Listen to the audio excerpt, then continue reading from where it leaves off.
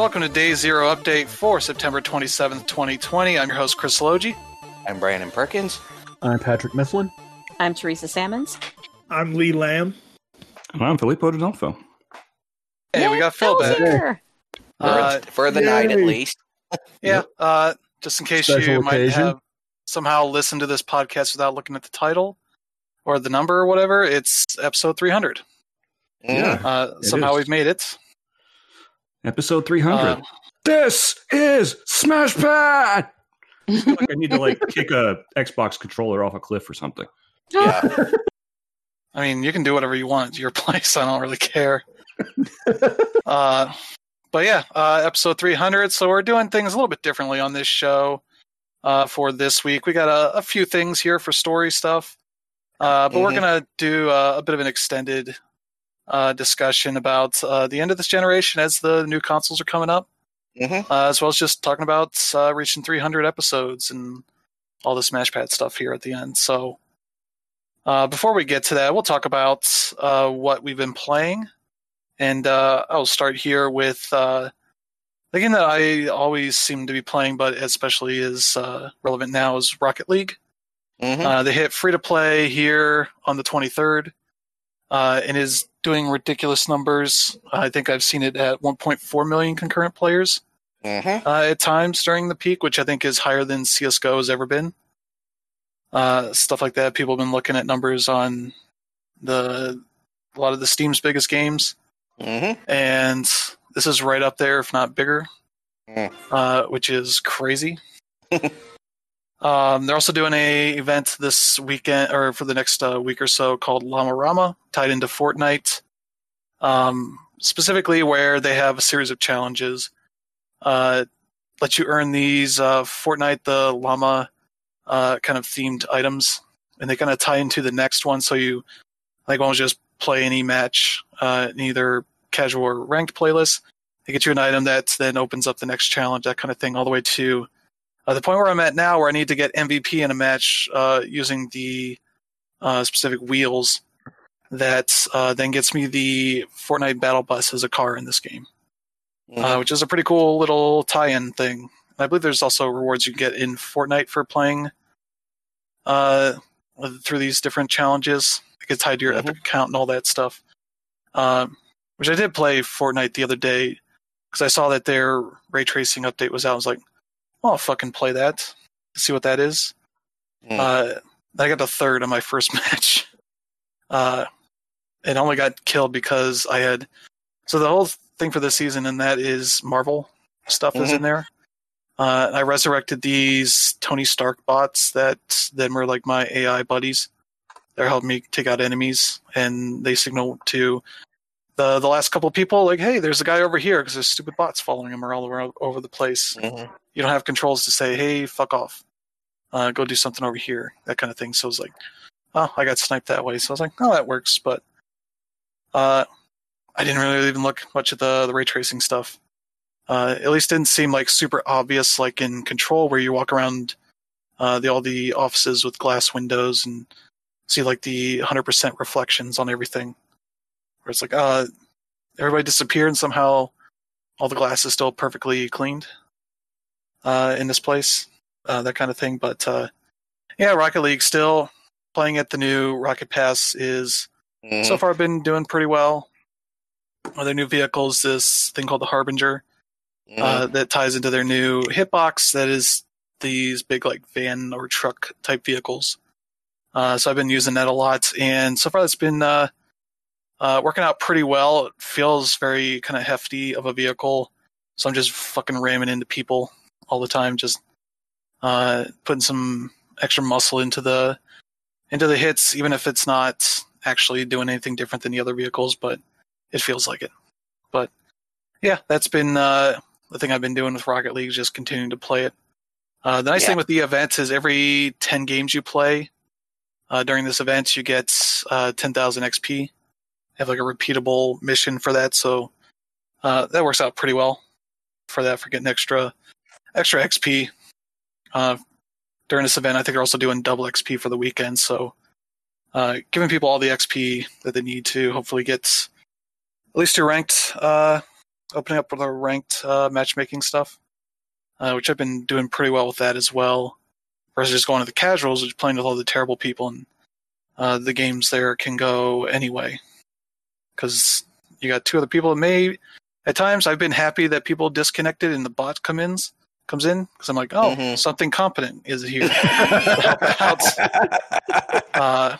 It's the AI bots are not great, but they at least know, like, hey, I should get in the way between the ball and the goal, or I should hit this ball out of the goal, not circle around it a bunch, because I've got it stuck in the ball cam mode, and that's it takes some time to get used to how to control with that stuff. Even I fuck it up a number of times these days, but that's been a lot of fun and still one of my favorite games to jump into. I can play now between Steam and PS4 on the other consoles because they got cross progression and your cross inventory stuff, so you can carry all that over. You can get the Rocket Pass on one platform and play it on anywhere and get progress towards that. I guess they said that the credits you earn off of the Rocket Pass now applies to everything versus if you had stuff on the original platform that you brought over to everything else, it stays on that one. So is that what it was? I thought maybe I misread it when I logged in just to get all the stuff before it switched over to free play. I could swear it said the credits only stay on your main account. The ones you had before the update. Oh, okay. Before the new Rocket Pass. So I had like 1900 there, so those are staying there. But I believe once I get to the point of unlocking stuff from the Rocket Pass, it'll all appear on any platform, because I was wondering how that was going to work. If it's stuck to one platform, I had to be like, well, I got to go log back onto PS4 because that's where I want all my credits at, because that's where I have my other ones. It's a little weird, but it seems like they've gotten around it a bit. But also tried having two versions open at once, and it kind of like soft deactivates one when you're not using it. So if you try to play with one, it's like, oh, do you want to get online and use this? And you do that, and you get to do whatever. The other one's like just sits there. I think if you try to start playing with the other one while you're in a match, it'll log you off or something and probably fuck it up. You probably don't want to do that anyway. But yeah, it works out pretty well for the most part. There's a couple of usability things they haven't figured out yet. Some different options I think are just part of them just launching this game and getting a lot of new people in. They don't want to overwhelm them with certain things. But it's created a couple of things that people liked, like the quick play where you could go into the setting, the playlist stuff and say, I want to be matchmaked for these two playlists, which I would do like both 3v3s and the ranked, or I would do maybe extra mode stuff and say like, oh, I'll play either of these two game types, kind of thing. You come back out and just say, all right, start matchmaking me, that kind of stuff without necessarily having to go in to the menu. Save you a couple button presses, but that's not there yet for this new version. They also changed the font, which is a weird thing for playing this game for 5 years. It's like, okay, this is a weird font now. I've been completely used to the Rocket League font. Now it's like italicized or something. It's a very weird thing, but that's Rocket League, where it's at right now. Also been playing more Spelunky 2. I am fucking terrible at that game. I should pull it up and see how many deaths I've had, but it's probably at least 50 or so runs I've had, and ends up in failure every single time.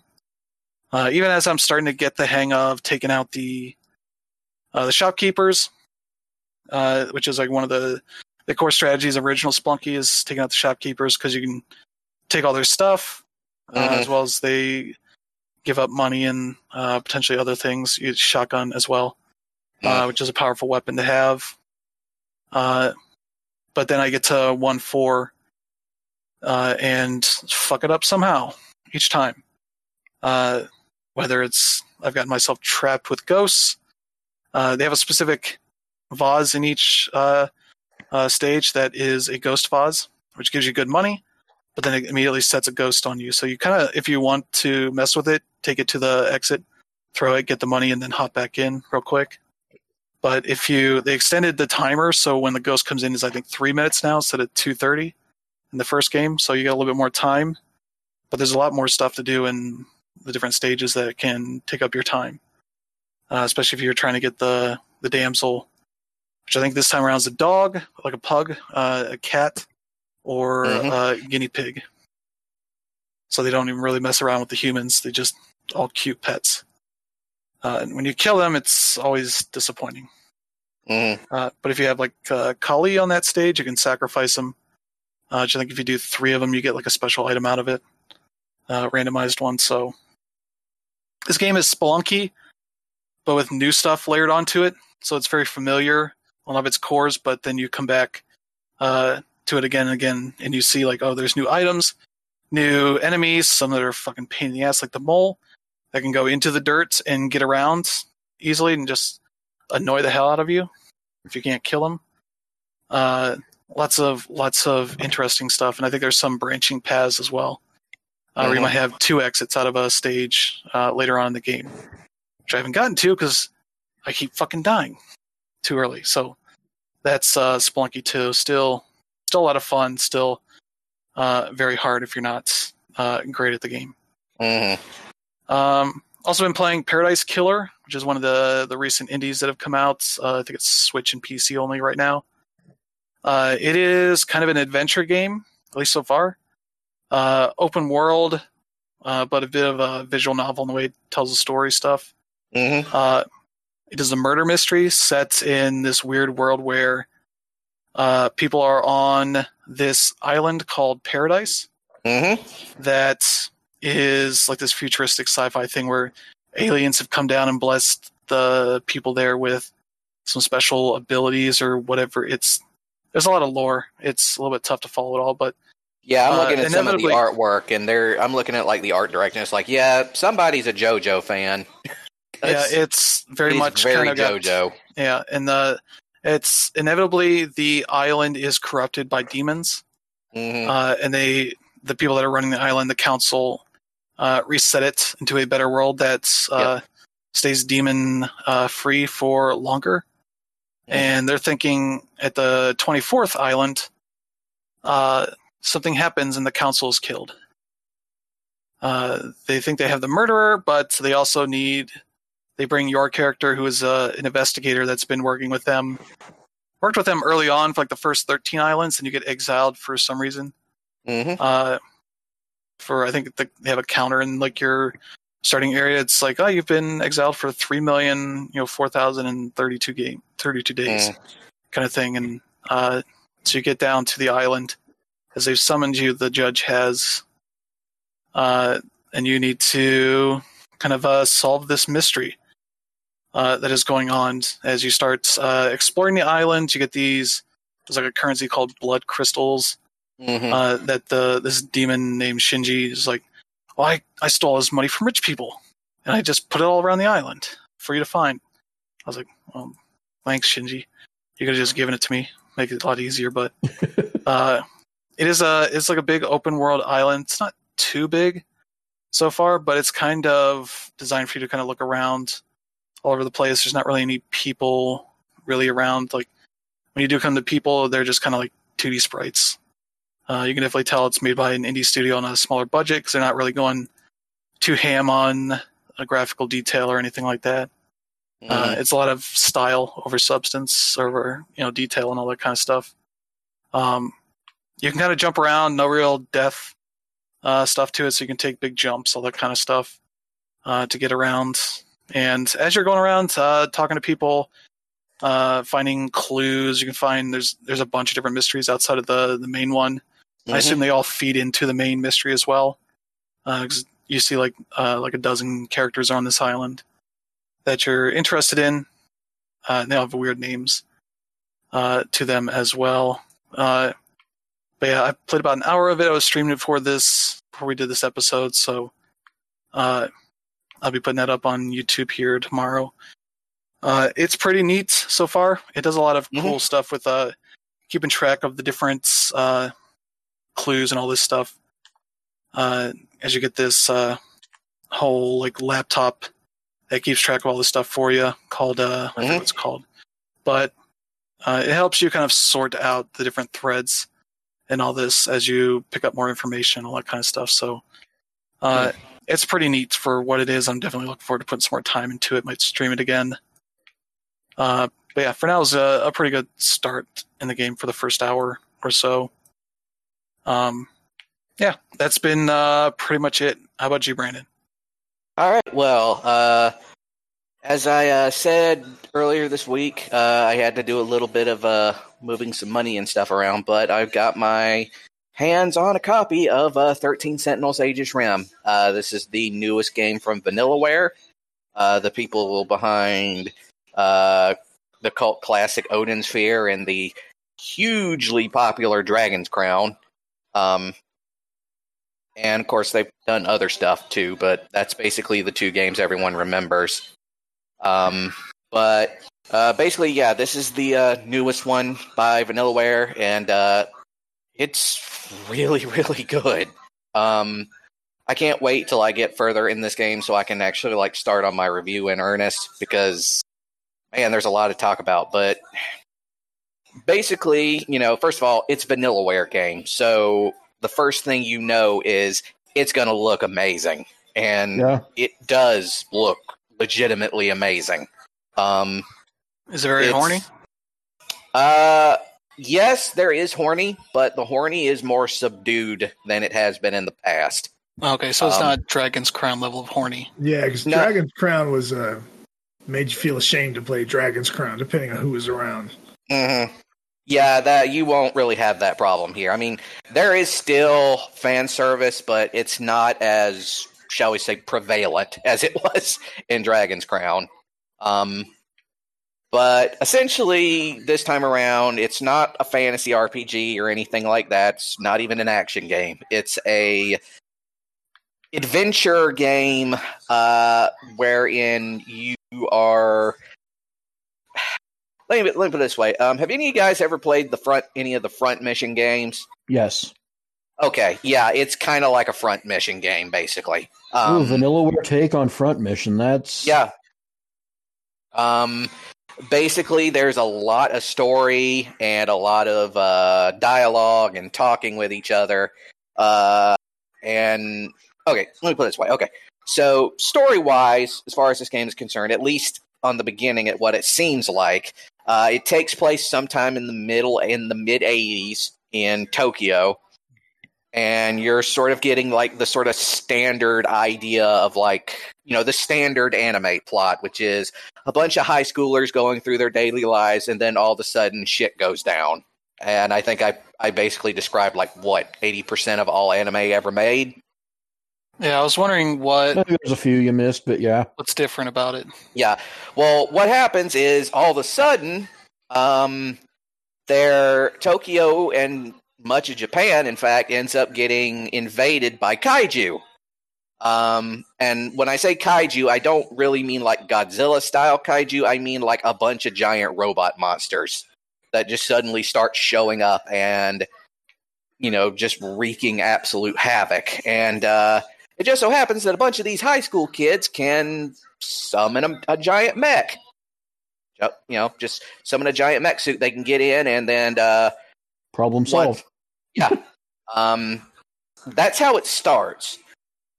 But here's the thing. The game is basically 15 individual character stories, all of which are intertwined with each other, and all of which actually jump around the timeline. And they're not all just focused on the stuff in the 80s. Some of it takes place way off in a very dark sort of apocalyptic future, and some of it actually takes place during World War II in Japan. Which again, I'm going to say is a bold move. Oh, yes. It is. And the weirdness doesn't stop there either, because there's also a time travel thing involved as well. And just before you get even halfway through this game, you start to realize that surface level story that's really cliched anime type stuff is actually just covering up something much weirder underneath the surface. And it is, let me put it this way. This is the first, Vanillaware game that has put as much of a focus on storytelling as this one has. And that's not to say that, past Vanillaware games haven't had a story. I mean, Odin Sphere in particular had done the whole timeline jumping individual storylines before. Dragon's not- Crown is more of a straightforward kick maximum ass. Yeah. But this one is much more, the story is a lot more involved this time, and it kind of shows that George Kamitani's been kind of holding back on us. Yeah. As he wrote the scenario for this thing. So, yeah. And I just thought he was only ever a character artist. No, he wrote the story for this, too. So, yeah. Well, I mean, he is the head of Vanillaware, so yeah. all those games are under his direction. But as for like the actual game itself, like the gameplay is basically divided up into 3 sections. The first is called Remembrance, and basically that is the standard. Well, if you've played a game, vanilla, if you've played like Odin Sphere, for example, or Muramasa, the Demon Blade, you know what this type of thing is. It's the sort of standard 2D overworld type thing where you're walking around and you're speaking with people, you're looking for objects, you're sort of interacting with the environment, stuff like that. And it's where a lot of the game's story is told through to you. There's another one that's called the Archive, which is basically like a database that records all of the sort of the excess world building stuff, like character profiles. It records like all the conversations you've had with people. It records, it sort of explains stuff, and there's like a glossary of terms and things like that. But it also records various keywords that you will hear in certain conversations that you can then bring up into different conversations later, which will actually modify the branching of the story somewhat. Then there's the destruction. And that is the part where you actually get into the giant mecha and start fighting the kaiju. And much like the front mission games, it's mostly perceived through a sort of like pseudo 3-dimensional like radar screen, where much of it is conveyed with like, here's the enemies, they're over here, you're here. Here's like the commands that you need to put in order to fight them off, and all of the like all the various other characters in their mech suits, they'll be communicating to you through like telescreens. Oh, by the way, I should probably mention, for whatever reason, whenever these high schoolers are piloting these mech suits, they have to be completely nude for some reason because Japan. And yeah, that's basically how the game goes. The actual like combat and stuff, at first it's fairly standard, but they start ramping up the difficulty pretty quick. So you'll want to, make sure that, your suits are like well equipped and everything before heading off into battle. This game, it is really good. It's not just one of the best science fiction games I've ever played. It may very well be one of the best pieces of science fiction I've ever consumed, period. Like, sounds it's that great. Yeah, Wow. It's that good. Sounds like they've been using the extra time they've had well. Yeah. The game itself is a little over 20 hours. So, I'm not quite halfway through yet, but I'm close to there, I think. Also, you got to remember that, these stories kind of jump around the timeline a bit. And, in order to get to, like, other parts, there are certain, like, gates you have to pass. I don't mean, like, literal gates, but, like, certain things that you need to accomplish before they're unlocked. But, Brandon, what kind of game is this exactly? Is it an RPG? It's like a adventure visual novel with real-time strategy. And what systems is it on? PS4. That's the one I got it on. Yeah, all right. I think that's I'm fucking in. Yeah. It actually came out last year originally. But it didn't get full localization and release until last week, as it happens. Also, apparently, this game is kind of becoming a sleeper hit over in Japan, because originally, the first week it came out, it did not do well, like sales-wise. Because so what changed? Well, basically, like George Kamitani himself said that he was getting ready to like just straight up do like a post-mortem on the project and find out where he went wrong. And then he started seeing tweets from the likes of Masahiro Sakurai and Taro Yoko saying that this is one of the best games they ever played and everybody needs to buy it. That'll help. Yeah. Also, Famitsu gave it like the best scenario and best adventure game awards for 2019. That will also help. Yeah. So, yeah. And I had to kind of go through a bit of an odyssey to get my own copy because they apparently did not release a whole lot of copies here in the U.S. Well, based on initial sales in Japan, unless the whole mass coming around on it had already happened, then I can understand why. But yeah, wow. But yeah, so basically, other than that, I'm still playing Disgaea 5, which is, it's Disgaea. You play Disgaea because it is Disgaea. It is self-justifying.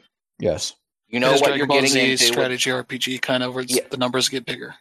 Yeah, and it's filled with a lot of dark humor, and it's just anime as hell. And that's what the new game is like. Oh, you can go bigger numbers this time. Yeah. And also, I decided to fire up my my SNES emulator here on my laptop, and I've also been playing Live Alive. So. Oh, nice. Yeah. Speaking of interconnected stories that all sort of add up in the end. And payoff. Oh, yeah. And yeah, that's what I've been playing. So, Pat, how about you? Oh, well, as far as the latest, greatest, kind of current releases go, I've not been doing a whole lot, but I did get Hot Shot Racing on Steam, and that's kind of been occupying the bulk of my current gaming. Mm-hmm. I'm happy that we live in a world where this game exists in 2020. That being said, I have maybe never seen a game with so much promise get so completely undermined by a single mechanic that if you threw that one mechanic out the window, you would have a masterpiece. And instead you just have a very good solid sign of life for the arcade racing genre, which needs every sign of life that it can get. And that being the fact that your car could get rotated in a collision. Now, if you're coming from more of the action racing, Need for Speed type of influence, or maybe Burnout, and there are Criterion alumni on this team, so that stands to reason, then you might be wondering what the big deal is. But the word arcade has a lot of specific connotations that come with it. And part of that is that the whole thing is geared very strongly toward competition and competitive balance. And when you have something that can go so magnificently wrong that it can screw up your entire race from, with maybe a lap and a half to go, such as getting nudged from behind and having your car just turn a 90-degree turn into the wall or something and having to reverse back and, get back on course. That's not arcade racing. And it's not even really fun. And so I feel like once Sumo Digital got involved, then they probably should have blew the whistle on this, because they've released games in the past that prove that they know better. But this is how the game came out, and I did mention it on Twitter that this would be a very easy fix, and it would be to the profound betterment of the game. But as it stands, we just get a a good, not great arcade racer that really does a good job of wearing its influences on its sleeve. So, I mean, you can make of that what you will. I'm not sure if it's still on sale, but the default price is only $20, and I believe it's on all of the things. So, if collision rotation isn't a deal breaker for you, or if you're just somebody who plays a lot of action racers regardless and probably wouldn't notice this as an issue if I hadn't said anything, then by all means, take the plunge on it, because I do want to see where this new collaboration between Sumo Digital and I think they're calling themselves Lucky Mountain end up taking us, because they could, they have all of the talent and all the potential to be a pillar of a rejuvenated arcade racing genre. And I want to see it happen, and I don't think that's going to happen if Hot Shot Racing lands with a thud and ends up not being a commercial success. So we'll see what happens there. I really hope they can get this sorted, even if they don't patch Hot Shot Racing. I would expect there to be a very strong sophomore effort from the studio, because just the talent that is working on this game is very evident. As far as more legacy stuff has been going, thanks to Phil, I've been playing Rally Sport Challenge, and this is a game that really needed a 1080p modification for current hardware, because 1024 by 768 on a 42-inch 1080p display is not pretty. No, it is not. And Rally Sport Challenge is a very pretty game. And even if you, even just with the core assets from the original 2002 release, and you have it set to display at 1080p, that game is as fucking gorgeous now as it was when it released 18 years ago. And it's still a joy to play. I am as wowed by things like the light reflecting off of the ice surface on the road as I was back then, and it's just amazing how well this game has aged. But and it's really just an obscenity that DICE is just relegated to Battlefield duty at this point, because this is a studio that has all of the talent and all the potential in the world to be one of the best racing studios around, and to not have them doing that anymore, just it's kind of depressing. So other than that, lots of emulation stuff. I'm going to be writing more on that subject. I've been doing a little already on SmashPad, and that's really the direction that I'm kind of going to be steering my personal editorial direction in the foreseeable future. Just because I really feel like if the last couple of months have proven anything, it is just exercising your due diligence to have a solid emulation computer as part of your standard entertainment center alongside all of your other consoles, to protect the investments that you have already made in gaming, because clearly the platform holders are unwilling to do it for you. They've already got your money. So if you still love playing those games from 7, 8, 9, 10 years ago, maybe even longer, I highly recommend having an emulation PC just as one of your consoles, and use that to play legacy games that are not supported by the hardware that is being manufactured by the platform holders today. And I really feel like maybe steering the broader gaming consciousness in the direction of retro gaming, or in the direction of sort of the long term. I think we can sort of nudge the platform holders into more of a consumer friendly direction that forces them to realize, hey, this shit matters. And it's not going to go away just because you don't want to support it under the hood of the current hardware, because your only interest in your legacy product is what you can sell back to us. And like, I'm sure we've all put thousands, maybe tens of thousands of dollars into gaming over the decades we've been playing. That is a substantial investment, and that is an investment worth protecting.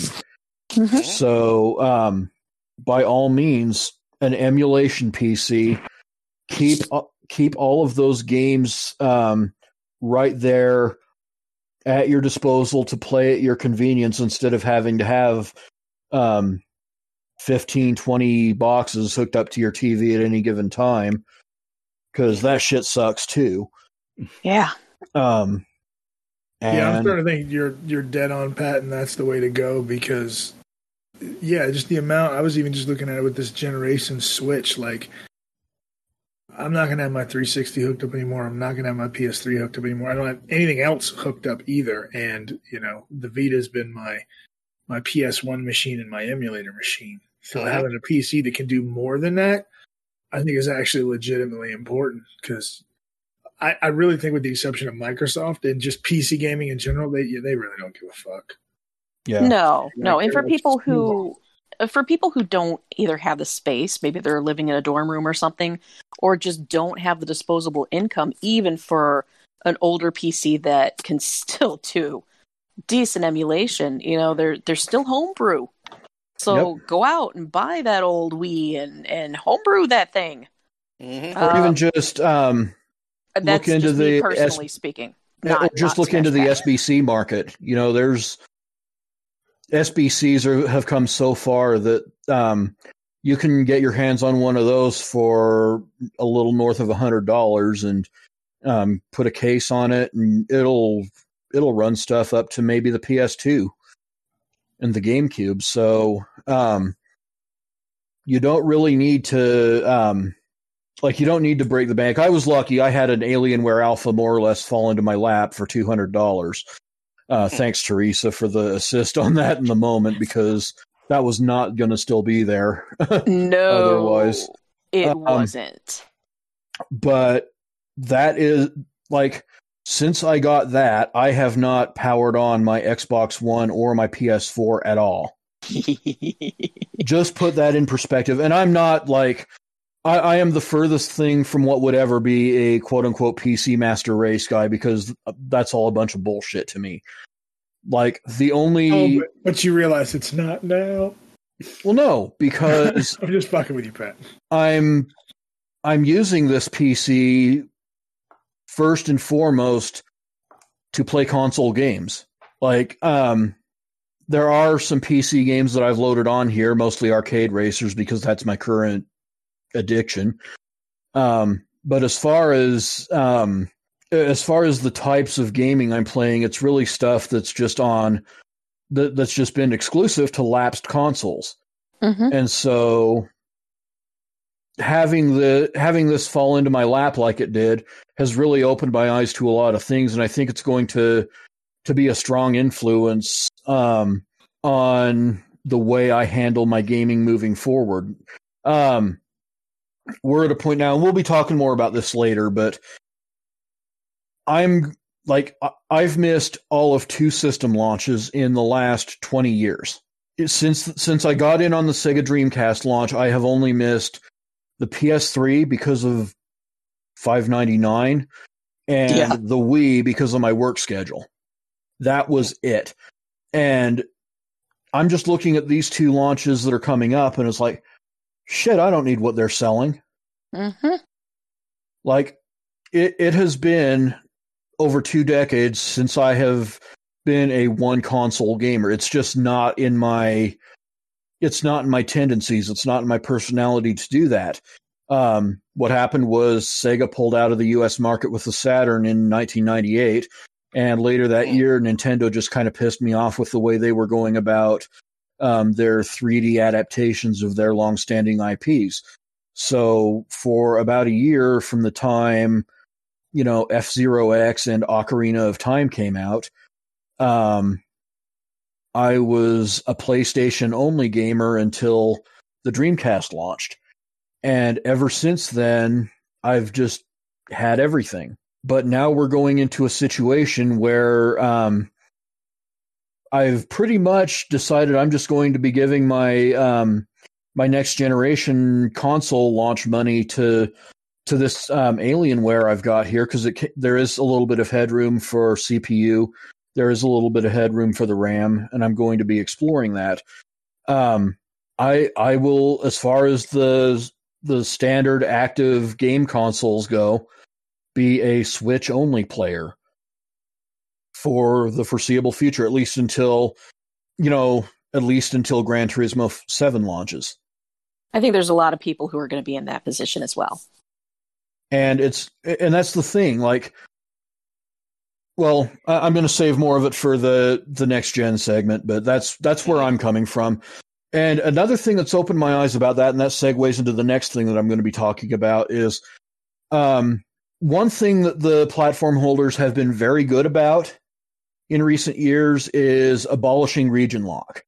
Mm. But that has also been an artifact of these older platforms that has locked us out of a lot of content over the years. Now, with emulation becoming more of a thing, those barriers are getting torn down. And so not only are you unlocking, just this vast library of games that you just didn't have access to because you don't have that much room in your entertainment center, you've also got all of these other regions of those platforms that you can explore. And all of a sudden, and this might come back to why I haven't powered on the PS4 or the Xbox One for the longest time. I've just got this Alienware sitting here, and it can play North American PS2 games. It can play Japanese PS2 games. It can play Japanese GameCube games, European PS1 games, which there are some very notable examples of. All of these things that the boxes that we bought back in the day didn't have access to. And that's something that I feel is worth exploring very much in the here and now. And that's going to actually lead to one of the new podcasts in our lineup once we can get everything sorted out with everyone who's going to be on it and what have you. And I'm calling it Gamers Without Borders because, this is definitely something that I don't think gets talked about enough. And I really want to produce something that can introduce more gamers to the broader scope of the industry that's out there and can be enjoyed in a very modern form thanks to emulation PCs, especially as form factors get smaller and smaller. Like, you can go on Amazon or you can go on Office Depot or whatever and find all of these really small form factor computers that will play a hell of a lot of games. And I think that's going to be that should be a key part of any gamer who is more than casual. We'll put it that way. I don't think you have to be hardcore, like an outright, that is what you do when you are not working or sleeping. But if you're at all invested in gaming, I think that that's something worth exploring. And so I want to put a show out there that we can talk about these older games, these import games, the stuff that's really off the beaten path, which was actually kind of the original the original sort of vision for the Day Zero update, but this would just be taking it to like 11.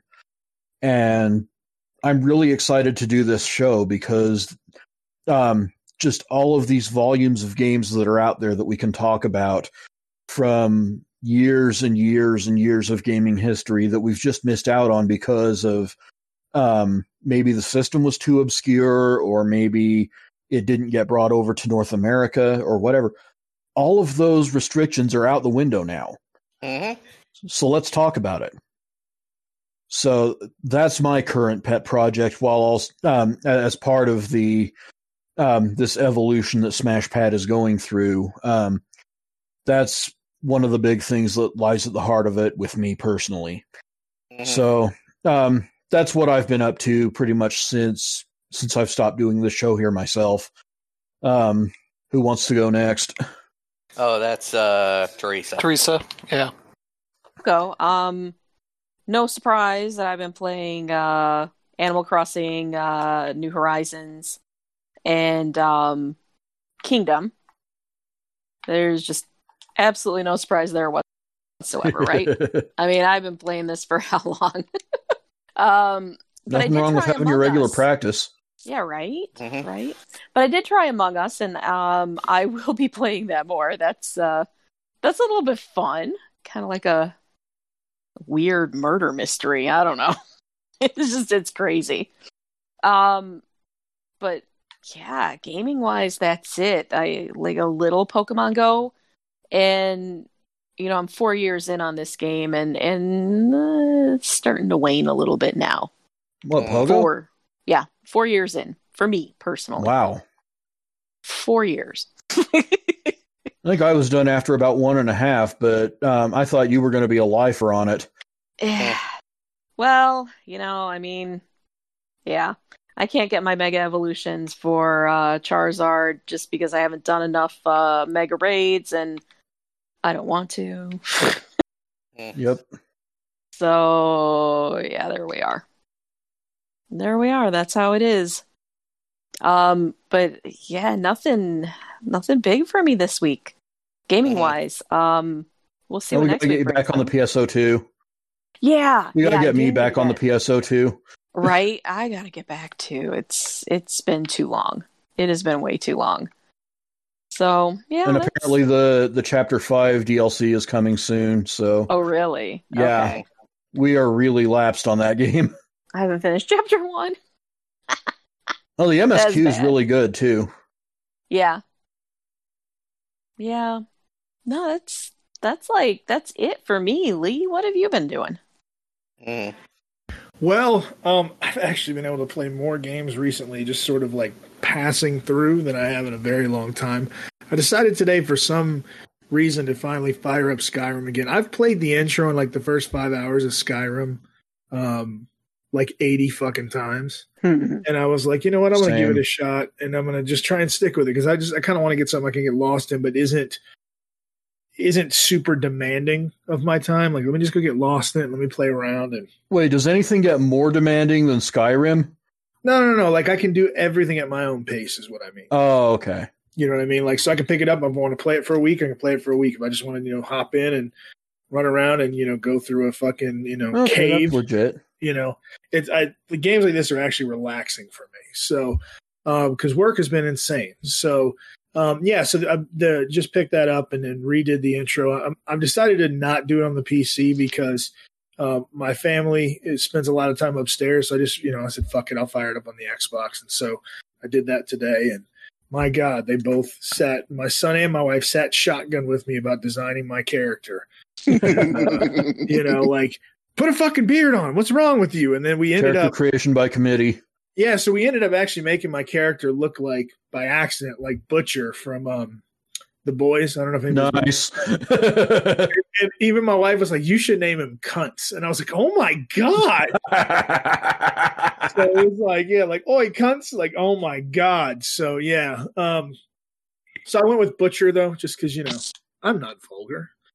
And so that, and then I've been playing just a little bit of WoW with Belen because the new expansion comes out in a month, and there's I feel like gaming for a lot of things for me is very cyclical. And like, as you get into fall, like, you're not going outside, you're not doing as much, it starts to get cold. And so like, I just have a lot of different memories tied with different things in gaming. And one of them, like with WoW has always been the fall to the winter months. Like the best in-game holiday that they ever do is called Hallows End, which is their version of Halloween. And you can like throw pumpkins at each other. You get to go kill the headless horsemen. And it's a lot of fun. So I'm looking forward to that and the new expansion drop. So I'm hoping either Blizzard redeems themselves, or I think I might legit be done. I haven't logged in besides like this week. I haven't logged into that game in like 7 months because it's just not fun. Whoa. So yeah, so we'll see what they do there. I also actually, ironically, from Blizzard, I got an email from them about like a Tracer skin that was like looks like a comic book stuff. And so I logged in and did the 9 games for that. And I actually have not played that much Overwatch. I think I probably only put like 10 hours into it total since I got it. And so I don't even know if the mode is new, but it was new to me where you queue up and it will just randomly pick a different character every time you die for you to play. And so it was actually legitimately fun. So I was playing it and then like it put me into I've always mained Reinhardt because I'm getting older. Aiming is a pain in the ass. I can't be like one of those people that hit somebody from the other side of the map. Like I'm just not built that way. Like I could do that in Halo 15 fucking years ago. I can't do it now. So playing with Reinhardt is, as a guy that's got a shield and then you beat the shit out of people with a hammer that has a jet engine attached to it. That's more my speed. But it ended up sticking me randomly in Diva. So now I'm like I'm super into this character. Like this is nuts because there's a level of strategy to it because you're not main tanking, but you can do a lot of damage. And then if you get swarmed, if you got that ult, I've literally figured out a way to dash forward and then hop out of my suit so that shit's like a guided missile. And yeah, and so like Saturday I was playing with Area Grey back from the old Game Addicts days, and that was like the fucking the Lee Lamb special. I was like, yeah, let me get this fucking ultimate up, light them up, and it would be like they'd be like defending something, right? And I would fly in with her dash and then eject out of the mech, and they can't leave the area because they're trying to defend it, and then get like a quad kill, or like and just take out anywhere between like 3 to like 6. I think it's 6 on 6. Yeah, 3 to 6 of them all at once. And then if you kill enough of them, you can resummon the mech. So like there's a lot of fun to it for me because it's like you're really hard to kill as the mech, but then if you get blown out of it, you can still do a decent amount of damage to people, and if you kill enough people or damage enough, you get the mech back. So I was having a blast with that. So I knocked up my 9 games. I think I ended up doing like another 20 more. So I think I'll definitely be sticking my head back into that. I played just playing it on PC. Oh, okay. You should play it on PC, Pat. You got one. Mm-hmm. It'll run on it. I mean, that's the funny thing. The Alienware is actually a lower spec than my main PC. It's just in such a convenient form factor that it's better for me for gaming. I gotcha. So, well, if you decide we'll do Overwatch yet, though. Yeah, if we'll have a side chat about that because I would definitely be down to play it with you. I'm not very good, so just Just FYI, it's not like I was in the Halo days and shredding people. I just do it for fun. But it's I think probably a lot of the people there have sort of thinned out. So the people that are actually playing legitimately want to be there rather than the people that are just doing it because it was something else their friends were doing and they're raging about it. So so I think that's a big difference. New and shiny. Yeah, exactly. So I had a blast with that. I fired up 3D Mario All-Stars just a little bit just to play some 64. Now, I heard that Nintendo didn't do shit with that game. They did. With those games. They didn't. I think they coasted because that's what Nintendo does a lot of time. Mm-hmm. But well, no, they didn't. Did with the original All-Stars on the Wii. Hold on, Phil. I know when I say coasted, I know they put a shit ton of work into the emulator. And this struck me as a project that they were doing so that they can start emulating Wii games and Nintendo 64 games and have a rock solid emulator for it. Like It doesn't do anything bad, but it just doesn't do anything great either. Yeah, exactly. There are things that you would expect just on a modern console when you're dealing with emulation games or emulated games in a package like this, there's certain things you expect, like save states, and there's other stuff like this that's like native resolution increases. Yeah, exactly. Mm-hmm. Like Mario 64 only plays in 720p, and it's like, really? You couldn't get me to 1080? Like you couldn't do that?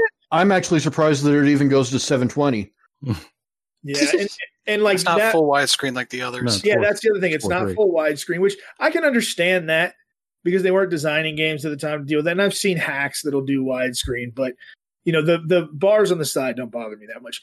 If anything, I feel like the package is because I was interested in it just to go back and revisit Mario 64 on Nintendo hardware rather than doing something emulated, because I think the DS version of Mario 64 blows. Yeah. So this is something where at least you're playing it. It looks clean. It's fun, and it's interesting for me because we were all there, right? Like when Mario 64 came out. Oh my God, yeah. This is the fucking future, and it's still remarkable. Like the camera is not nearly as good because you don't have free aim with it back then. Yeah, it was buttons, and that's something else I wish they could have adjusted. But I understand that they did it because you were hitting buttons. So again, it's some of that's forgivable. If you go read a sign, it's free camera there. Yeah, to look around. So it's like, oh, they kind of had the tech. Mm-hmm. They just didn't put the extra work in. Yeah, and they obviously didn't want to do that here, and then sort of retrofit that in there. But if anything, I feel like the 3D Mario All-Stars is really redeemed by how good Galaxy is. Just because Galaxy is good in and of itself, but they got rid of the waggle bullshit. You can shake the controller if you want. But it's Galaxy was so fucking good back in the day, and I feel like it's even better now. Like I feel Galaxy is better than Odyssey, personally. But yeah, so and I've always kind of had a soft spot for Sunshine, but like they fucked up the controls in Sunshine too, which is just like Sunshine was rough enough because it felt like it was the first Mario game that I played where I couldn't count on what I was doing with the controller to translate on screen. And that was part of the frustration with it, because I think the setting is great. It's really unique. And it has an interesting concept where you take a character like Mario who is nimble and who's designed to respond very well, and you attach him to something that is the exact opposite of that. The jetpack, the flood is like overly cumbersome. It's not precise. It's unwieldy. Yeah, exactly. So it's an interesting concept to try. But like one of the things that they did in this version is the flood controls used to be inverted. They're not now, which really fucked me up. They used the Shindo edition. Yeah. And so, it's hit or miss. It's something I don't really feel like they should have been able to get away with charging $60 for, but they're Nintendo. And then the minute Nintendo got a Nintendo. Yeah, and the minute they said we're not going to, this won't be available physically after March. I think it's sold now, at least are they pre-ordered. I want to say, and I could be wrong about this, but I read something that said it sold more than Animal Crossing, which is insane. Jesus Christ. Now, again, I have to go back and look at it. It was either it sold more than Animal Crossing or it has sold more than any Nintendo game this year, which would include Animal Crossing. So I'll need to go back and, pull a citation needed. But, it wouldn't surprise me. The minute Nintendo says something is going to be cut limited, off. The minute they pull a Disney, like Disney used to do back in the VHS days. Yeah. You only have so long to buy this, and then the movie is in the vault forever. Yeah, and then they wheel it out, 5 years later, and you're like, oh my God, thank you. Like Nintendo does still. Oh, yeah, they're very much. Of course. So. But yeah, knowing Nintendo, this thing is never going to go on sale for less than $40. And I think at $40, it's definitely worth picking up. Galaxy, if you loved Galaxy, or if you haven't played Galaxy, then I think you could actually argue that the $60 is worth it if you love Galaxy. That's the box that I fall into, because I have a Galaxy disc kicking around here somewhere, but I never actually put any real time into it. And I have thought about rolling it up for Dolphin on here since I've got this Alienware now. Yeah, and I'd actually be able to take it to 1080p and, all the bells and whistles. And you can play it that way. The big thing for me that makes it a lot more playable this time around is, again, I just don't have to deal with the waggle bullshit and all of that. So I don't know what the emulation state is now, if you could disable that. And there's still touchscreen function. Like if you play it on the screen in handheld. Don't you love it whenever it's talking about controls and it's like, oh, if you're on handheld mode, you can use the touchscreen. Yeah, it's like, thank you for like so much fucking space just to say that over and over again. It's like Tingle. It's just like, hey, Or the fucking fairy. Like, hey, did you know you can do this? Bitch, you've told me that 7 times in the last 30 minutes. I get it. But yeah, but they did do that. Like there's a star collection thing where normally you'd wave the wand, the Wiimote at that shit to collect it, and you can just do that on the touchscreen now. So Yeah. here's the thing, Pat, give it a shot on Dolphin, and if you like it, then it's absolutely worth having on the Switch. Okay. And then for people that just want to replay the games, I would say wait till Nintendo inevitably drops a price, which they will eventually at some point. And then again, we know they'll never drop a Mario game below $40, but once it hits $40, Black Friday will happen or something. Yeah, digitally or physically, it's worth getting in. So, but yeah, then other than that, I've still just been kind of when I have the time, kind of making my way through a good old Tits. I think I'm about to hit the 3rd chapter. I forgot there's that little section in Ruan that just drags, and I wanted to fucking head through the wall. But yeah, so just playing my way through that, and then figuring out what I can emulate on the Vita. I think I'm gonna end up playing Grandia this Christmas. I ordered a physical edition on. I'm like planning out my gaming for the next like 4 months. So hey, there's nothing wrong with that. Yeah, we're once you get once you're done with Tits, you can move on to Cold Steel. So yeah, and I've got Cold Steel 1 and 2, and I've also got the version of Tits that I'm playing is the remaster on Vita. Yeah, the Kadokawa. Yeah, remake. And so it's got. I've already got. Obviously, I'm playing FC. I've got SC downloaded, and then whatever the third one is, they did all of those, and they've all been translated. So I have all of those. So it's just did Zero and Azure.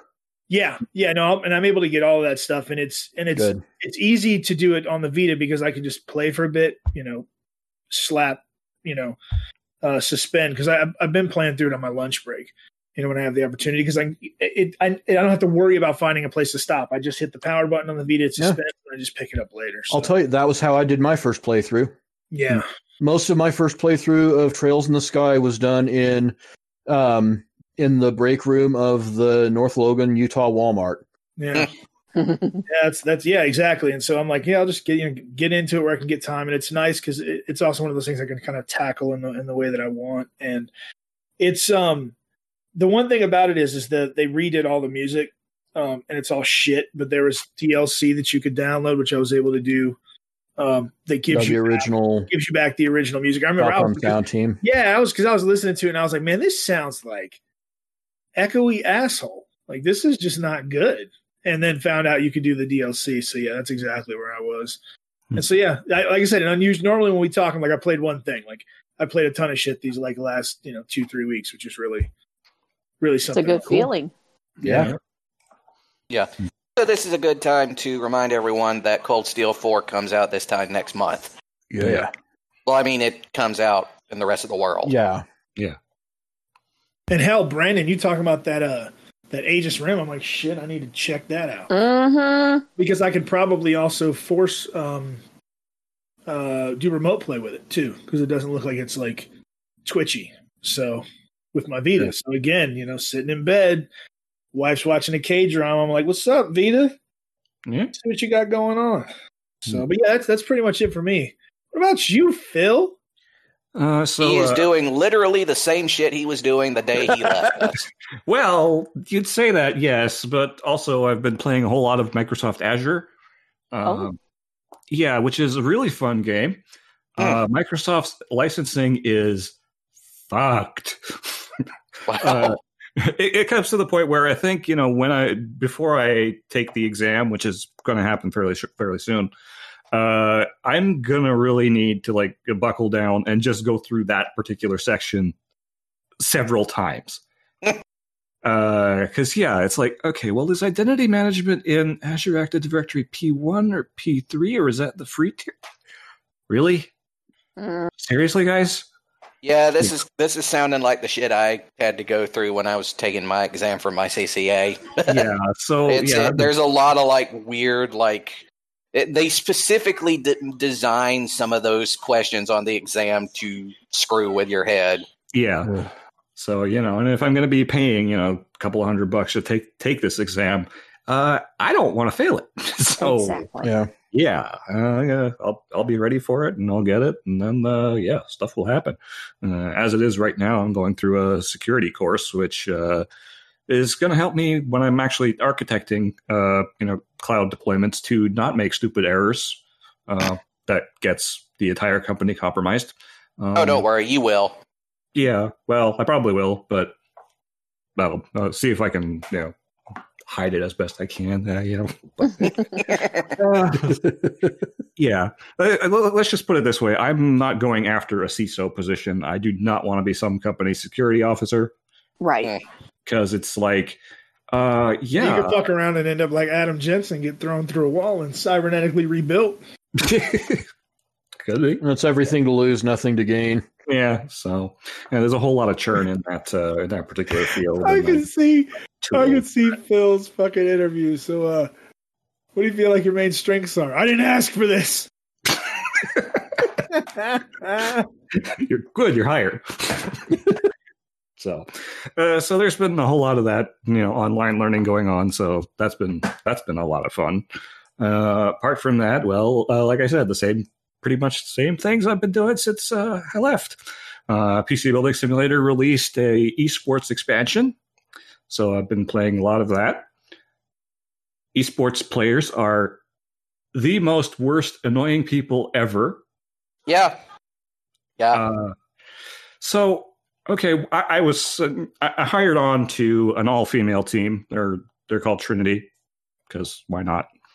I think that might actually be an actual team, but I don't know. Anyway.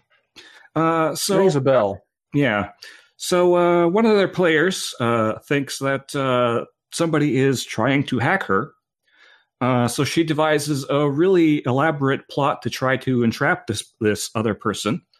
And she thinks that the best way to do this is to invite the person over to her house, and while she's waiting for the person at the door to ring the doorbell and then know that they're there, to drop her computer out of the second-story window onto the person's head. Do they have fucking Wile E. Coyote on their team? Like, what the fuck? Is this tower manufactured by Acme? It's like, I don't know what's going on, but I then get the text that I have to fix that computer, and it's like, okay, guys. As soon as I have the option to switch teams, I am out of here. Yeah. How long did it take just to get the tower back from the evidence room? Well, fortunately, it missed her, so there was that. Well, I'm pretty sure I knew the person that this little scenario was based on, or knew of the person. Okay, so that might have actually happened. Oh my god. There was an incident back in the mid-90s in Mayfield, Kentucky. Oh my god. Wow. That just makes it funnier knowing that it might be based on true events. Yeah. So there's that. And apart from that, well, my emulation stuff. Been messing with I'm not going to call it an emulator, because it's really not quite that. It's more of a loader. Yeah. For PC-based arcade games called Dectoparrot. Yep. And that's been working out pretty well, except for the fact that Windows Defender is now freaking out every 5 minutes when I try to run it. So there may be some things I need to investigate in there, because it keeps deleting the file that it needs to run the Taito X2 stuff. So that's a little bit annoying. So I got to see if maybe I just got a bad download or whatever's going on, because false positive, probably. Yeah, or maybe it's false positiving, which is probably more than likely. But it runs actually quite well. I got so far I got Tetris the Grandmaster 3 Terror Instinct running. That runs fine. I watched a video of that. I now understand why it's called that. Yes. It's fucking insane is what it is. So there's that. Outrun 2 SPSDX, that's running. I do still need to get rid of the initial D music and put the original music back in there, because I don't know why somebody decided that was a good idea. Yeah, that's not really a good mix. No, that doesn't work. Sega Rally 3 runs great. Afterburner Climax runs mostly great. There's some visual issues that they still need to sort out. And that's the other thing that I got in there is Daytona 3, which actually runs fantastic. So, I remember Daytona 3 came out in 2017. Yep. And apparently somebody at Sega just decided, like, yeah, fuck this, and they leaked it onto the internet.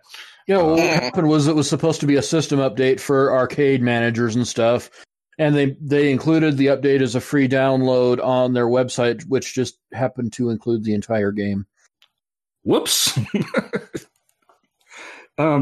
Free system up. Well, I guess I could kind of understand why they would think that wouldn't be a problem because, it is, yes, it runs on proprietary hardware, PC hardware rather, but they have security on there. They have stuff like, they have a particular bootloader that they need to run off of it. And of course, that's going to mean nothing to the internet community that gets their hands on it. It's like, ooh, challenge. It's a challenge accepted. So, it's running great in Technoparrot. So I'll be really interested in seeing how Maximum Tune 5 works out for you if you get around to that one. Yeah, the problem is finding these. Yeah.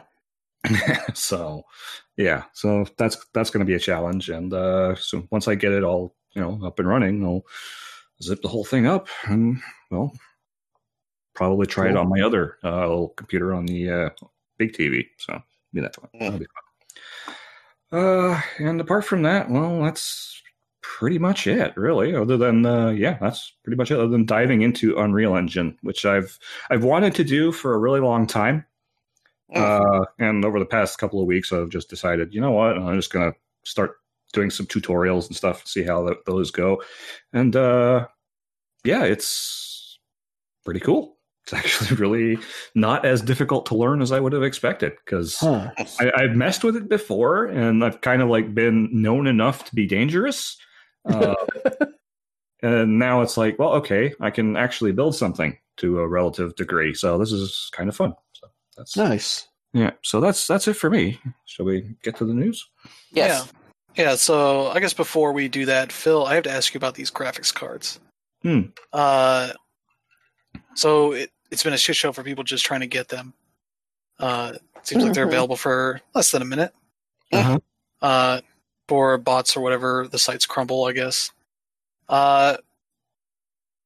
What are they offering as far as upgrades compared to the consoles? Do you know too much about that? Well, compared to the current consoles, they're a very, very big step up. Yeah. Compared to like their a couple of years ago, flagship 2080 Ti, 3080 is about maybe 40% faster on average. Yeah. But it's still less than a 2080 Ti, so you are getting some benefit there. Yeah. Ray tracing is better. That's where most of the big gains are, so that doesn't kill your frame rate when you have it enabled so much. Yeah. So there's that. And then there's that 3090 that came out, which performs about 20% more than the 3080 and costs twice as much. So if you buy one of those, you're an idiot. Well, you have to be like it's Henry basically Cavill rich. the Titan again. Somebody who has more dollars than sense. But it doesn't have the productivity performance of a Titan. Yeah. So it's like weird. They have like a ridiculous amount of VRAM on it. Yeah, it's 24 gigs of RAM on it. And which I'm guessing there's not going to be anything that needs that for quite a while until maybe their next cards come out. But I think, the consoles are probably going to have an effect on that too. Because I do see like probably 16 gigs of VRAM being needed by the end of this next console generation. So I think, as far as the 3090 goes, I think it's just overkill right now. It's also future-proof. Yeah, future-proof, but, if they keep releasing cards every year, it's not that future-proof. Yeah. Yeah, it seems like the consoles and these new graphics cards are kind of be very much helping each other out. Yeah. The consoles will get more adoption of ray tracing and DLSS support and all this stuff. that will help out people on PC that have been waiting for the past couple years for more games to have it. Yeah. To the point where I'm installing Fortnite to see what ray tracing is in that. That kind of thing. Yeah. Or even just rebought Control Ultimate Edition on Steam Yeah. to check that out and see that it's kind of its full power, Yeah. I guess. I mean, that game legit looks gorgeous with ray tracing. Yeah, on it does. Yeah. And also it tricks me a lot where I'm like, oh, there's some stuff over here. Well, wait, no, that's just the glass reflecting. Yeah. I just walked through. Hmm. I'm like, God damn, it's a good thing glass isn't this reflective in the real world. Yeah, it's that seems like that's going to be the nice thing about the consoles and the PC with the 30,000 series. Yeah. It's Well, we're just seeing like the symbiotic improvements. yeah, Microsoft's like direct storage that they're using for the Xbox. That's lets them basically blast textures straight to the GPU. That's coming to Windows 10. So Yeah. it's all stuff that's going to trickle down to the PC as well, which is weird Yeah. position to be because usually the PC Yeah, normally it's the Yeah. reverse. is leading edge of this thing. So Yeah, and we're just now starting to get to games that on PC are going to require an SSD. yeah, Like the new WoW expansion is going to require it. yeah, it's weird. Yeah, but I'm guessing they're trying to future proof that game. I guess Yeah, get it ready for the next generation of hardware, so their game doesn't look like a game that's 15 years old, right. as obviously at least, while still trying to be as playable on various settings. Yeah. 'Cause I think the new Chris Roberts game is SSD required. Hmm. That kind of stuff. What was I looking at? I think it's Cyberpunk, Yeah, where their min spec was like all the stuff you expect, but their like recommended was SSD. yeah, So like it's starting to creep into there, and the consoles will get that picked up big time as Yeah. they make games for those consoles and want to bring them back to PC with similar performance. yeah. Were you guys surprised at the specs for Cyberpunk? I wasn't. even Not like really. the recommended. I was like, okay, they're coming in. Yeah, it's a That's pretty what I low maintenance. Yeah, I was. Yeah. The Seems like scalability less there than was- what I have right now on my PC, which is kind of a surprise, a little bit. But I'll be right back. CD Project game, so it will use all of the hardware that you have. Yeah. This is just like to get a really good experience. We're recommending this, but if you have better hardware, we'll certainly use it. Yeah, Yeah. yeah. It's saying like recommended is GTX 1060. Yeah, But yeah, that'll be like perfectly in line with like a little bit better than what you get on the PS4 and Xbox One yeah, kind of thing. So that definitely seems like where they're kind of going. It's like here's kind of console-ish kind of thing. Especially their minimum is a 780, which I just had a 770 in my last PC. So yeah. that was basically PS4 level specs. Pretty much. So yeah, they're kind of in that range of like it'll be better. And also their next gen stuff doesn't even come out till next year No, Mm. no. for those, so you can't even really get the full benefits just yet. So Yeah, and that's going to have another set of requirements they already mentioned. yeah. So Yeah, so that's also kind of thing, just having these games in limbo where it's like, yeah, we'll be there for PS5 and Xbox Series X, but our stuff still isn't ready for that yet. Some games will, and I assume those will be ones that probably aren't pushing it super hard. Hmm. And then you got stuff like what Spider-Man's doing and what the Cyberpunk and some of these others are going to be doing, where it's like going all out with those features. yeah, I'll tell you what. Don't get me started on that bullshit Sony's pulling. Yeah. But yeah, it's kind of exciting yeah. because as somebody who's had an RTX capable PC for the last 7 months, there hasn't been a ton there. No. I keep Googling lists and it's like, oh yeah, here's all the games that are going to have it at some point. It's like, that doesn't mean what's there now. Tell me what's there now. It's like, here's the top 10 games. I just want the whole full list. Show me it. Minecraft. There's got to be Minecraft. a wiki. Yeah, Minecraft actually looks really nice. Hmm. Partially because it's just using it on things like water effects, the water and glass and that kind of stuff. Yeah, well, it's full path trace, so they're really Yeah. going after it. Yeah. and the way Minecraft looks normally, that kind of thing is very striking. Yep. Though also, if you have the Java Edition, you can kind of fudge that stuff a lot without even having to have an RTX card. So there are ways to kind of get some of those similar effects. It might cost you in Patreon money to get those upgrades and all that stuff. Like I know somebody who spent like $80 on that. It's like, all right, Okay. sure. I'll just wait till the official one is out. After telling us they're going to get us the 4K update for years on Xbox. But I don't have an Xbox, so that's whatever. Yeah, let's get to the news now since we've talked a bit about the console stuff. For over an hour and a half. Oh my gosh. Yeah. Luckily, there's not too much news here, but there's some definitely big stuff here. Yeah. The biggest one that's I'm sure was planned exactly to happen right before they let their pre-orders out there. Xbox announced that they have acquired ZeniMax, including all the Bethesda and studios and all that stuff, for $7.5 billion. That's a big purchase. That is as much as Disney paid. I was looking this up. Disney paid $7.4 billion for Pixar. Disney paid $4 billion for Marvel. Marvel and Lucasfilm each. Yeah. And I think this is primarily because, one, the board of directors, the people that own the company, were kind of looking at selling. Yeah, and I assume they negotiated a lot to get Microsoft up on that because of the amount of studios and talent and IPs they were getting. Yeah. Because it considerably almost like doubles their studio portfolio. And they got something like 21 studios now? Yeah, it's pretty... Something around there. Yeah. It's pretty nuts. Like, I saw that and was just...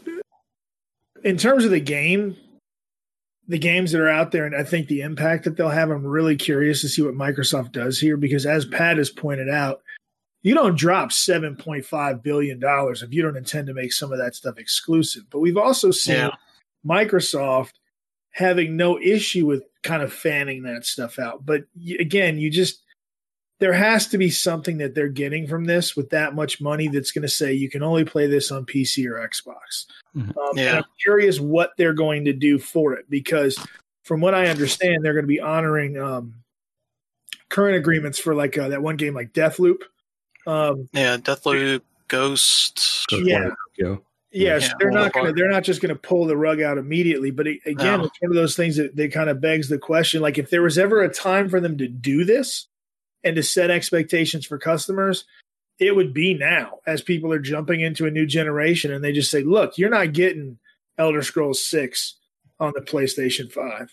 Sorry, or you're not getting Starfield on the PlayStation 5, or the next Doom or whatever."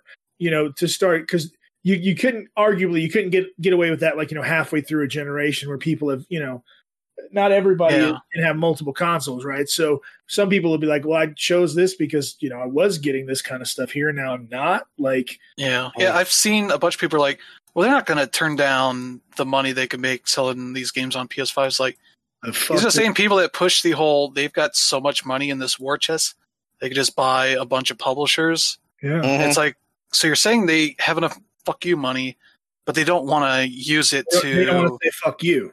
Yeah. They don't want to say fuck you to pulling these games off of other platforms. A lot of people seem to be misconflating what Microsoft is actually doing here when buying ZeniMax. Okay, they're getting a whole bunch of IPs, but what they're really buying is goodwill, and right now they need that. I think it's goodwill, and I think it's tech. Goodwill, tech, and with the board of ZeniMax out, that also opens up the door for a lot of former employees from these studios to go back. Carmack has already expressed interest in doing just that. Yeah, and it sounds like they, I think that something got mentioned on Twitter where somebody was like, so you guys could basically, now that you own Obsidian, you guys could do New Vegas too, right? And they were like, And just the idea, because I'm working for a company right now that has been bought and merged. So that it's an interesting thing just to go through. But knowing the kind of stuff that you can mix and mingle because of that is really interesting. And so I think to Phil, to your point, I think the other thing that they're really going to establish here is that they're going to have a pool of talent that if they can leverage them correctly and monetarily, they have a pool of talent that they can really move around and really make some blockbuster stuff. Now, some people might be in their bubbles and just say, I like how the way this place works. I like the way that place works, but there's nothing stopping somebody from hopping over on a project, for a year or two and just, helping out, guiding things, or, have somebody like Carmack come back, like you just mentioned. So the other thing too is I think, I do think what's interesting is it seems to be a goodwill gesture for everyone, but people that are like into being like on PlayStation. And I think one of the things that this really expresses, at least to me, is that to kind of take it back to what Pat said more towards the beginning of the show when he was talking about his emulation console.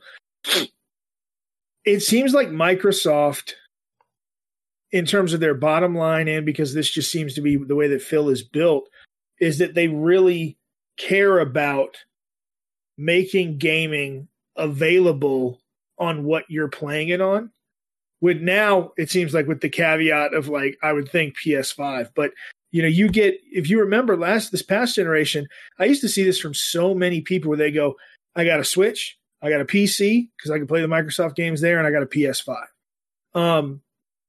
And this doesn't necessarily change that, except that, it kind of cuts out, I think, the PS5 thing because, like Chris said, you don't fucking spend fuck you money and then not say fuck you. Like it would just be absolutely bizarre to me for them to do these acquisitions and then go, yeah, we don't mind you buying this somewhere else. But then again, maybe it's all gravy for Microsoft anyway, because they're like, we're going to get your money coming and going, so we don't give a fuck. But I think about that, and then I think about what this means for them bulking up Game Pass, because the IPs that they got, I mean, they're pretty fucking impressive. Just think, like, even right now, they've ported Skyrim to like everything, right? But being able just to put Skyrim on Game Pass for a lot of people would be nuts. The same thing with the Fallout games, which have been there in the past, and then make that stuff permanent. It just seems like Microsoft feels like they can't beat Sony in a blow for blow war with doing like tech and doing games. So they're like, we're just going to throw all the games in the subscription model. And the way to do that is to acquire a bunch of these studios and have them make cool shit. And then just say, you can come over here and just try it for $15 a month if you got the console. It feels like the Disney model for Disney Plus. Right. Yeah. Where it's an impressive portfolio of stuff. Then you use like the Disney Plus app and it's pure shit. They pushed out a new, I don't know if you've seen, I don't know when they did it, but I was fucking around with Game Pass in the store today, and they put out some kind of update, and it's a lot better than it used to be. Yeah, on PC. I don't know I don't know about PC. I'm talking about Xbox. I don't know. I'm sure on Xbox. I'm sure on PC it's probably still fucking garbage. Yeah, because I was using it the other day to try to play Outer Worlds, which doesn't have cross save stuff, so I had to start over. But they put out an update for that new DLC. And that fucking borked the game, so I couldn't start it. So I had to delete it and re-download it again. And it's like, well, Bethesda makes a lot of sense because they're make fucking broken shit on PC too. Yeah, there's a running joke now where people are like, Microsoft is going to make Bethesda finish games now too. Yeah, I'm back, by the way. Microsoft is fine with games that are unfinished. The one I was putting out there was if a tree falls in a forest and Microsoft QA is there to prevent it from clipping through the other trees, did Bethesda still make it? Nice. Yeah. So Bethesda's been talking this week about upgrading their Gamebryo engine for the next gen stuff. Oh god. So maybe so that's maybe getting rid of it. I don't know. Because Playground have some pretty nice tech they could use. Yeah. But also Bethesda likes their weird ass item stuff. Yeah. You just make millions of items in a game and try and keep track of all of it. Yeah. For as make save unnecessary files as it can be. 400 megs big. Yeah. But yeah, I'm kind of not a huge fan of this whole thing because it's buying a huge publisher, and that starts to potentially put the platform holders in a weird scenario of, oh, we gotta swipe up these like big to mid range versus not. So we go back to where we fucking were 10 years ago. Yeah, I don't see the problem. Kind of. Here's my take on it, though, as far as Microsoft goes. Acquisitions like this for them are not new. This would be the third that they've done. They bought a Nokia for $7.5 billion. That went great. Yeah. They bought GitHub for about $7.5 billion, and they don't expect to make any money on that.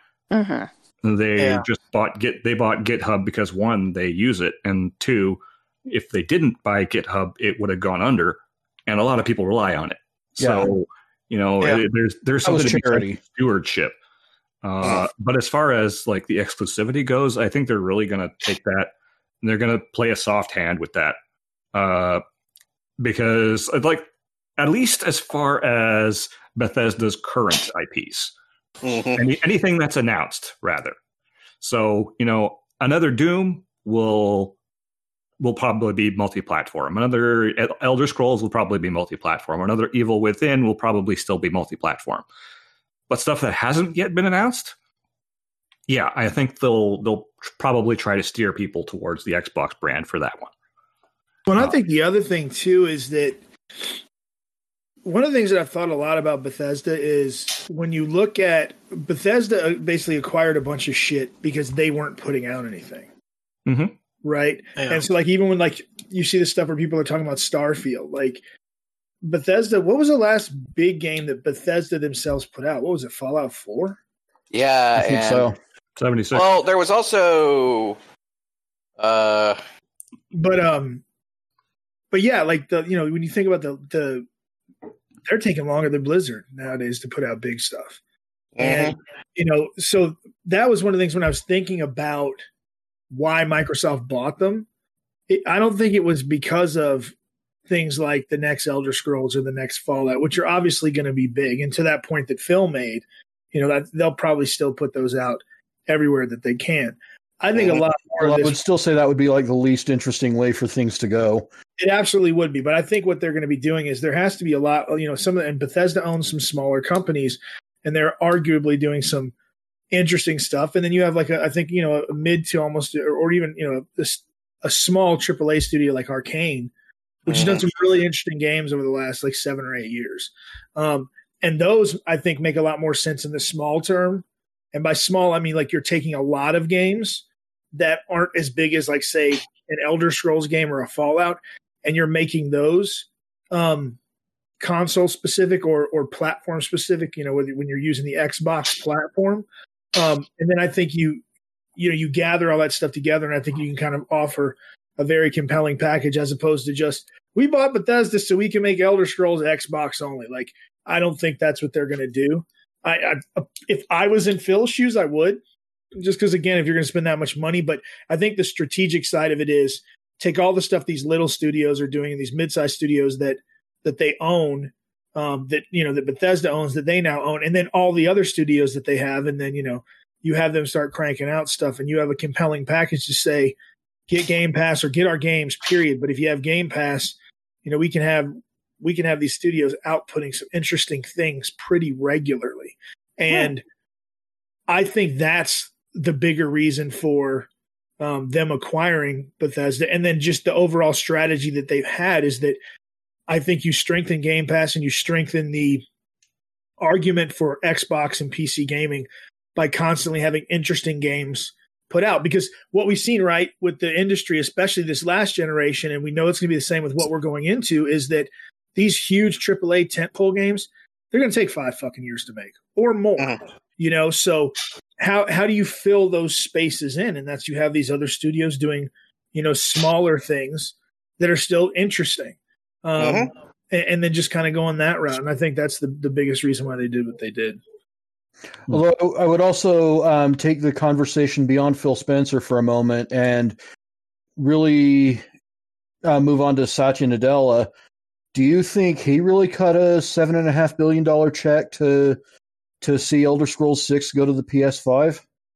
Because that's the tough sell for me. Like, Phil Spencer may want to sit around the campfire singing Kumbaya with his contemporaries at Nintendo and Sony, but I don't think the rest of Microsoft is necessarily on board with that vision. Yeah, it's kind of especially not at that price tag. Would be thinking, but Phil Spencer is on the senior leadership committee over at Microsoft. Yeah, so that's that kind of gives him some pull. So it might be just one of those things that Phil just said, yeah, we're going to do this, and Satya just signed off on it because it's like, yeah, it's probably good for us in the long run too. So yeah, I kind of the problem with all this is that Bethesda works on a Blizzard-like schedule of it comes out when it comes out. And that's like they announced Elder Scrolls 6, 2 E3s ago? Or last E3, I forget. I think it was 2 years ago, Yeah. We still don't know what platforms or time frame they're looking for because they said that shit's Starfield out. That shit's coming out like 2023. People freaked out because there was a screenshot of Starfield that came out the other day that leaked out. Like, this is how far away those games are. They could still be 2022 or 2023. Yeah. And who knows what the Earth looks like then. It'll still be on fire. So far down. Yeah, it's weird. It's kind of like when we talk about Fox getting acquired by Disney. It's like, well, they can put Wolverine and the X-Men in there, but it's like, when does that happen? Because they could tease it, but still, like, just starting on those projects. It has to lead to something eventually. It takes a while to get that stuff in there. They can't just be like, snap their fingers like, well, here's the X-Men. Yeah. One thing I do know for pretty certain is that the Bethesda board aren't exactly the most competent people in the world. Are you saying having a Trump on there? Les Moonves, known harasser that got kicked out of... was a rare CEO that got kicked out of his huge corporation without his golden parachute. Yeah, so... I assume they got bought off and they're getting sent home with their $7.5 billion to sleep on, I guess. Yeah, and I think that's probably one thing that Microsoft does bring to the table is the ability to actually run a company competently. Oh, yeah, listen, having just gone through a merger, there's no way that a huge chunk of that C-suite at Bethesda is still there. There's no fucking way. And especially with the shareholders, those people got paid off to kick rocks. Yeah. So... And I would hope their lawyers got sent home because those are the lawyers that literally threatened a bunch of indie games because their names were somewhat similar to some Bethesda games. Remember the whole Scrolls thing? Yeah. Right. Yeah. There's that. There's Pray to the Gods that they had to change it to Praey and make the weird connected AE thing. Yeah. And it's like, it has nothing to do with Prey. No one can, switch those up. Yeah, that's just being a dick with your lawyers. Yeah, which lawyers love to do, but still. Yeah, well, Microsoft has already a very large legal team, so I don't think they need Bethesda's hand. So, and I don't think they would harass indie developers because they're also a platform holder. Hey, yeah. So that's kind of the Bethesda thing. It's so full of potential ifs, if-then statements for things that who knows, because it's going to take so long to get to that point. Yep. Because there's even things like Bethesda has a bunch of games on PlayStation Now. Do they pull those whenever their deal is up? Because they got a bunch of stuff on there that's been on there for years. Yeah, we'll see. It's like, I would say, yeah. Or does Game Pass get extended to PS5? I mean, that's what I see people like. Is the thing now? So we'll let you have Elder Scrolls 6 if you put Game Pass on there. It's like, what the fuck would that be? Like, are they just porting their games over, but you can only access them through this subscription service? Is that because, like, I don't know. We'll wait. Hell, well, then you get into some really nebulous stuff about xCloud and that sort of thing. Yeah. And people talk about like Minecraft is the game, but I think Mojang gets to work on things in their own way. Because they just put out Minecraft VR on PlayStation VR as an update, which is cool. I don't think Microsoft really had too much to do with that. Then you had like Minecraft Dungeons, which is one of the rare Microsoft games that doesn't have cross save, doesn't have cross play Yeah, to it, more and games. it's like, okay, so this is like the one weird game that goes against all of your stuff Mhm. that you tend to, require out of your own games. Yep. It's a lot of weird stuff, but yeah, Yeah. it's a whole thing, and we're not going to know all the specifics that people are arguing about on the internet for years. Mhm. Because for the specific games they're talking about, they're not coming out anytime soon. Nope. Mhm. Hell, even the ones that we know about still, Still not coming out soon. Deathloop Yeah. is early next year at some point. Hmm. The other one, Ghostwire, is sometime next year, I guess. Yeah. I haven't heard anybody talk about that for a while. Mhm. Fuck, what else do they even have? That's a Shinji Wolfenstein. Mikami joint, isn't it? It Yeah. was. Yeah. Yeah, his turnaround is usually pretty good. I think those two were like pretty early by sometime 2021. Mhm. So Hmm. who knows? Bethesda works on such a longer scale because they usually let their teams work on things as much as they need to, Mhm. unless it's Prey 2 and they tell the team, like, give us the IP or fuck off. Mhm. That whole thing. It's weird. Yeah. But yeah, that's still a problem trying to come up with like all the ifs and all that stuff is like, who knows? When they say case by case basis, that's still like 2 years down the road. Yeah. It's not something that we really need to worry about for now. Yeah. Mhm. For now, what's known and is coming out is what's known and is coming out. Yeah. Yeah. Nothing's changing on that front just yet. Yeah.